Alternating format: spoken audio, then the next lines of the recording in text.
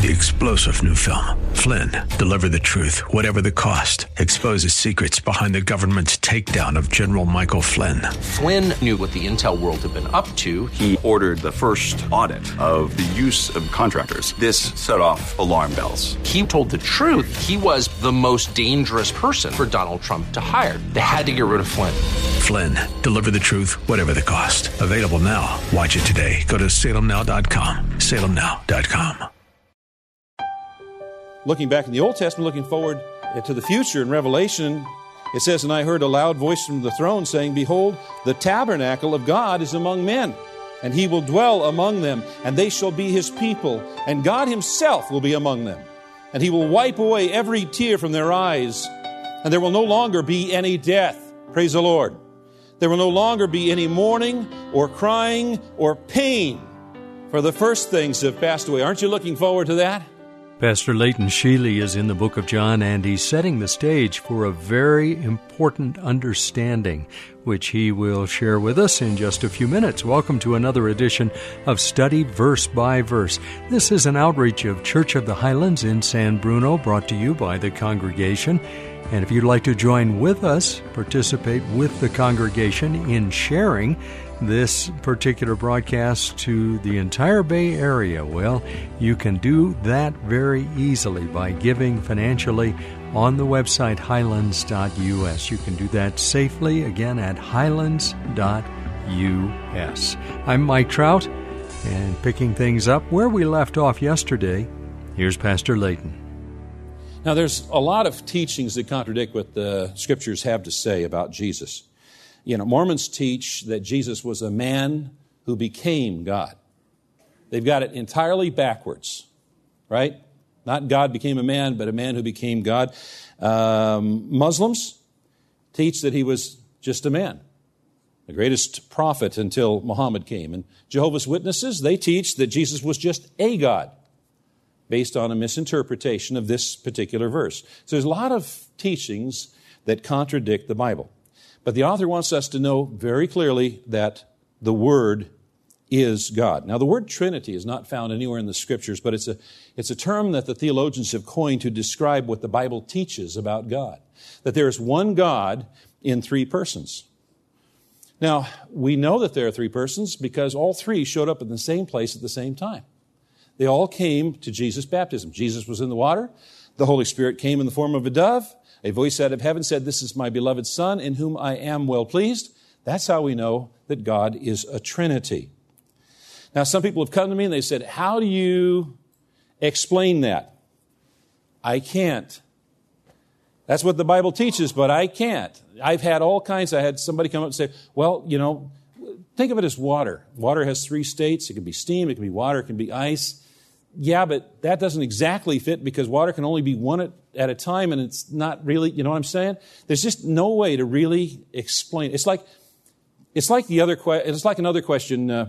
How can God be sovereign, in complete charge of everything, and man still have a free will and be held responsible for how he uses it? How can that be? Can't answer that. The best minds in 2,000 years have tried, okay? They've tried to come up with some definition, some illustration. If somebody come up with a really good one, we'd all know about it. But that's what the Bible teaches. He was in the beginning with God. That's a restatement or a clarification of something that was made in the previous verse. All things were made through him, and without him was not anything made that was made. One of the characteristics, by the way, of John's writing, we'll see it again, is that when he wants to emphasize something, he makes the statement twice. He does it first in a positive form and then in a negative form. And he was trying to say is, through Jesus, God created everything. Now, when we look around, we have to be reminded that what we see today isn't what Jesus created, because it's all been affected by the sin. It's not what Jesus created. But the great news about that is that when Jesus comes back to redeem us, He's also going to redeem creation as well. He said He's going to make all things new. Amen? In Him was life, and the life was the light of men. Now, the word here for life is not bios, which refers to physical life, but rather zoe, which refers to spiritual life. And basically, what the author is telling us is that Jesus was self-existent. What does that mean? Well, All of us depend on someone or something else to live, right? If you have any questions about that, what happens when the oxygen gets shut off? What happens if the water gets shut off? What happens if the food gets shut off? Okay? All of us are dependent on something or someone else, but God is self-sufficient, doesn't need anyone or anything. Now, what about light? Well, intellectually, light refers to truth, and darkness refers to lies or falsehood. Morally, light refers to holiness. Darkness refers to sin. Satan's kingdom is the kingdom of darkness, the domain of darkness, but Jesus is the source of life, and He's the source of light. The light shines in the darkness, and the darkness has not overcome it. Now, this is one of the themes we're going to find throughout the Gospel of John, that there's this perpetual conflict between darkness and light. For instance, in chapter 3, Jesus says, people are condemned because they love darkness rather than light. In 8:12, Jesus calls on people to follow Him so that they don't walk in darkness. In John 12, He says they're to walk while they have the light, lest darkness overtake or overcome them. And then again in chapter 12, Jesus came as a light, came into the world as a light so that whoever believes on Him should not stay in darkness. And so Jesus' mission was this conflict between light and darkness. And then the author introduces us to John the Baptist. Now you remember that anytime we find the name John in this gospel, it's a reference to John the Baptist. It's never a reference to the person who wrote the book. There was a man sent from God whose name was John. He came as a witness to bear witness about the light that all might believe through him. He was not the light, but came to bear witness about the light.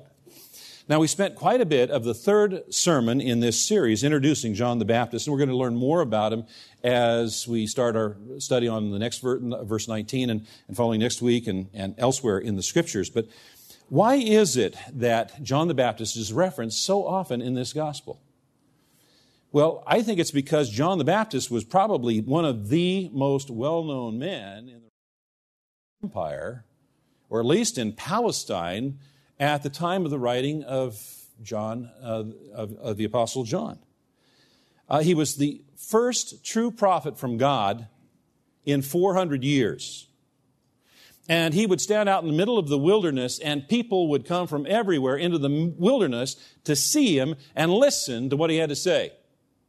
And I'm not just talking about common people. I'm talking about political leaders, religious leaders, military leaders, business leaders. He was a very well-known and influential person. And what John, the author, is saying is, listen to John the Baptist, because he's a witness to what I'm trying to tell you. The true light, which gives light to everyone, was coming into the world. He was in the world, and the world was made through him, and yet the world did not know him.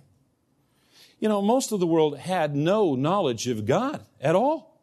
They didn't know anything about God except whatever grandpa or grandma told them, old myths and folklore.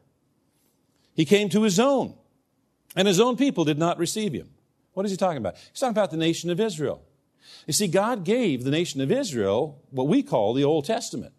And in the Old Testament, God says, I am going to send a Savior. And this is what he looks like. So watch for him. And then the New Testament tells us how Jesus fulfilled the descriptions that were provided for us in the Old Testament, how he fulfilled the prophecies concerning God's Savior. He came to his own people did not receive him. Why? Because he didn't do what they wanted him to do. He had his own agenda. They wanted to get rid of the Romans. They wanted to rule the world. They wanted to be on welfare. They wanted whatever. And Jesus had a different agenda. So they didn't receive him. But to all who did receive him, who believed in his name, he gave the right to become children of God, who were born not of blood, nor of the will of the flesh, nor of the will of man, but of God. Now, the word here is not dunamis, from which we get dynamite, which is a reference to physical power, but rather exousia, which refers to delegated authority. So what he's saying here is, but as many as received him, to them gave he the authority to become the sons of God. That's why we call ourselves children of God, when we put our faith in Jesus Christ, when we accept and receive him. Verse 14, and the Word became flesh and dwelt among us, And we have seen his glory. Glory is of the only Son from the Father, full of grace and truth. Verse 14 is the most concise biblical statement of the incarnation. The 4 words, the Word became flesh, express a reality that in the incarnation, God took on humanity.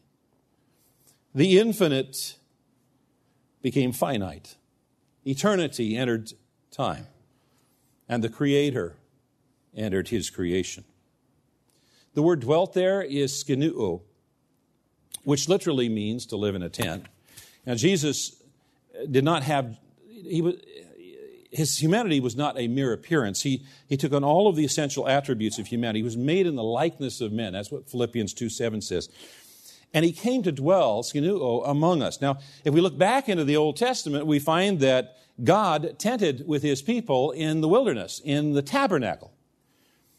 And that tabernacle was right in the middle of the people. There were tribes to the north, the south, and the east, and the west.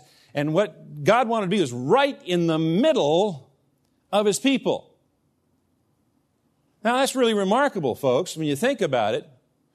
Because sometimes when I'm in the middle of people, I don't want to be there. Right? And I'm not holy like God is. God wants to be in the middle of his people. Now that's looking back in the Old Testament, looking forward to the future. In Revelation, it says, "And I heard a loud voice from the throne saying, Behold, the tabernacle of God is among men, and he will dwell," skenuo, "and he will dwell among them, and they shall be his people, and God himself will be among them. And he will wipe away every tear from their eyes, and there will no longer be any death." Praise the Lord. "There will no longer be any mourning or crying or pain, for the first things have passed away." Aren't you looking forward to that? Oh, God wants to be with his people. The Old Testament, Revelation, God wants to be with his people. He wants to have relationship with his people.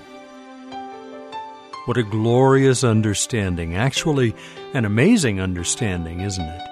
This is Study Verse by Verse, a daily visit from Church of the Highlands with the teaching of Pastor Leighton Sheely. He's the senior pastor there. You can find out more about the staff when you go to their website at highlands.us. They have a daily devotional, by the way, that's accessed through the website and features the teaching of several of the leadership team there. Again, that website is highlands.us.